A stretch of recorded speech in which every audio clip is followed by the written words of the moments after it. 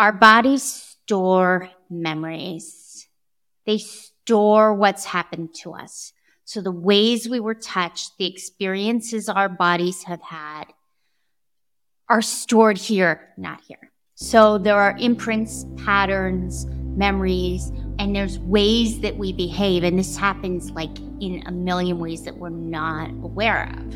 And so what we want to do is have that feeling so it's not clenched and held anymore. So how do we do this? It's actually not that hard. We need the patience and usually some kind of witnessing and encouragement. But once we get it, we get it. This is Aliveness, the show that explores how to create the changes you need to make to experience the sense of aliveness you're longing for, and how the power of plant medicine can accelerate that process for you. I'm your host, Allison Crosswaite, a guide and former psychotherapist, here to empower you to break out of your old patterns, shift into a new state of being, and ignite your aliveness. So how does somatic healing really work? How does body healing of trauma actually work, especially connected to psilocybin and sacred medicine? The words get used a lot. In this episode, I'm going to talk about how it actually happens that we gain healing through medicine work, through somatic work in the body. And here's the thing, it's no different from any type of somatic healing. Anything you've learned about healing of any kind applies to medicine work. Medicine work is an accelerant, an amplification of a process already underway. And this is why there is no privilege to psychedelic work. It's not better. And without the proper supports, intentions, and grounds, it can be very, very destabilizing. There are people who have never worked with psychedelic medicine at all who have a more grounded, embodied, mystical experience than many people who've worked with psychedelics for a long time, because it is a lot of energy to ground into ourselves. And that's what we're talking about here. So anything you know about somatic healing can be applied. Like, for example, the breath, relaxing the body, feeling safe, working with your nervous system. This is all work that the medicine pushes forward in microdosing and in full dose journeys. Now, in full dose journeys, breath is really important, tracking body sensation, but you're not pushing yourself to do somatic healing while you're on a journey. The somatic healing is for that I'm going to describe is for after. If it works for you during a journey, great. But I suggest you just go with the journey, staying with your body, tracking, staying with the breath, have the experience, and the healing comes later. So how does it work? So Bessel van der Kolk wrote an amazing book, How the Body Keeps the Score, and I highly recommend it for understanding this. Our bodies store memories. They store what's happened to us. So the ways we were touched, the experiences our bodies have had are stored here, not here. I'll give an example. When I was very young, I think about 2, I went to Sick Children's Hospital and they had to get blood. I don't know what was wrong, and it wasn't serious, but they had to get blood and they couldn't find a vein. And one of my earliest memories is having doctors on all parts of my body. This was my perception. Doctors on all parts of my body trying to get blood out of me and sticking needles all over me. And I was terrified, outside the zone, and my mother wasn't allowed to be there. Crying. Since then, I am terrified of needles. Now, I've come a long way. Fertility treatments help with that because you have to have a lot of needles. But it's not that in my head I go around going, I hate needles. Needles are terrible things. I know it's fine. And I actually know it doesn't even hurt that much. But there's a body memory that my body freezes up. And my body's like, you're not going to be able to find the vein. And of course, they always have trouble finding the vein. This is body memory. And it happens in a million different ways. And so what we're trying to do is allow the body to have the experience of pain and fear fully rather than lock it in so that the power of the memory can be released. That when all those doctors were pricking needles in me and I was terrified, I didn't have the capacity to handle it and my body clenched. And so then when someone now comes to take blood from me, I guess they do it here. They're coming to take blood, and if I'm not careful, if I hadn't done more work, I would be clenching and they would never be able to find it. But that would be beyond perception that I was doing that because my body's trying to handle the situation. So there are imprints, patterns, memories, ways we are. Maybe we fell doing something, so we do something a little bit differently. My father was really afraid of stairs because he had fallen on the stairs when he was little, so I'm always a little nervous on stairs. It's like things get passed down, and there's ways that we behave, and this happens like in a million ways that we're not aware of. And so what we want to do is have that feeling so it's not clenched and held anymore. So how do we do this? It's actually not that hard.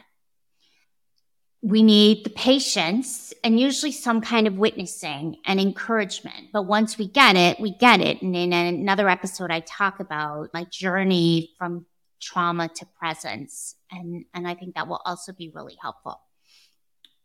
One of the things is that we have patterns, neural networks, and the medicine gives us a chance to change those patterns.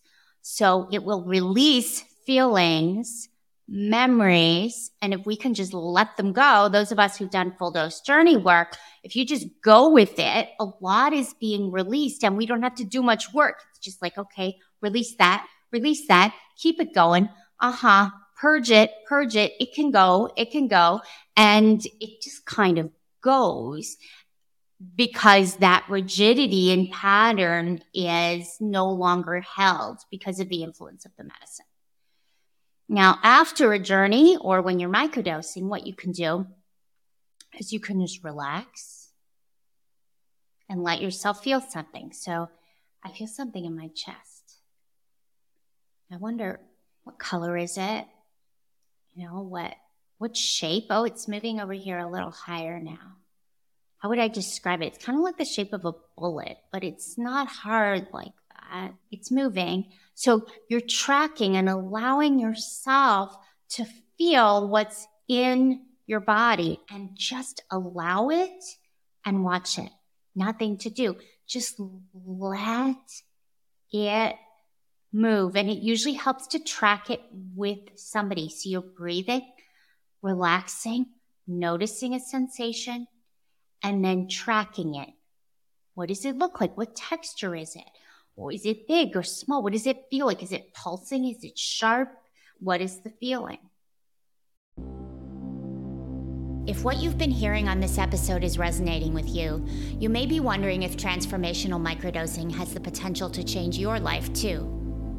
Transformational microdosing layers intentionality, ritual, and deep inner work on top of a microdosing practice to create the potential for permanent shifts in your way of being with yourself and others. I invite you to receive my free transformational microdosing guide, which includes all the ins and outs of microdosing, as well as how to set intentions, create ritual, and structure your inner work throughout your journey. I've also included stories from 2 transformational microdosers. The intention of this guide is to empower you to develop a deep and generative relationship with the medicine. You can find the link to receive the guide in the show notes, or go to expandwithmicrodosing.com. Now, this sounds very easy, and it is. It does take capacity. When we have a lot of trauma, it's difficult to be still. It's difficult to have the physical strength to feel the emotions. This is something that is built over time. And I notice myself month after month, year after year, building the capacity to have experience, which lets me release what my body has stored. And so I care less and less, and I'm in less and less rumination and shame spiral because it's just coming out. Whereas when we're tight and we believe that we're bad, if something shows itself, it doesn't necessarily get released, it gets repeated because we are believing it to be true, taking it to be true. This is the opposite. Breathe, feel it, allow it. Watch it, allow it, move it. It moves. And one thing that's really, really helpful here is when you start to build trust in this process. Like at first it can be like, oh no, I don't want to feel this. And one of the reasons I didn't do a lot of yin yoga, restorative yoga, meditation for many years was because I am tortured by my thoughts and my restlessness, that this was extremely difficult. And I came to understand this was because of trauma, but it was still very, very, very hard. And as I have gained ground, which has been through release, and that's why for me, the number of ayahuasca ceremonies I've done, the amount of release was required in order to come into a kind of stillness. And I had to partner with the medicine.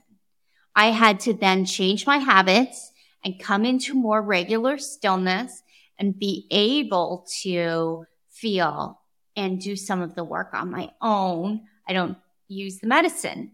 Haven't used it in years. Ayahuasca anyway. I haven't worked with it, but I'm continuing to work with it in letting myself be and feel.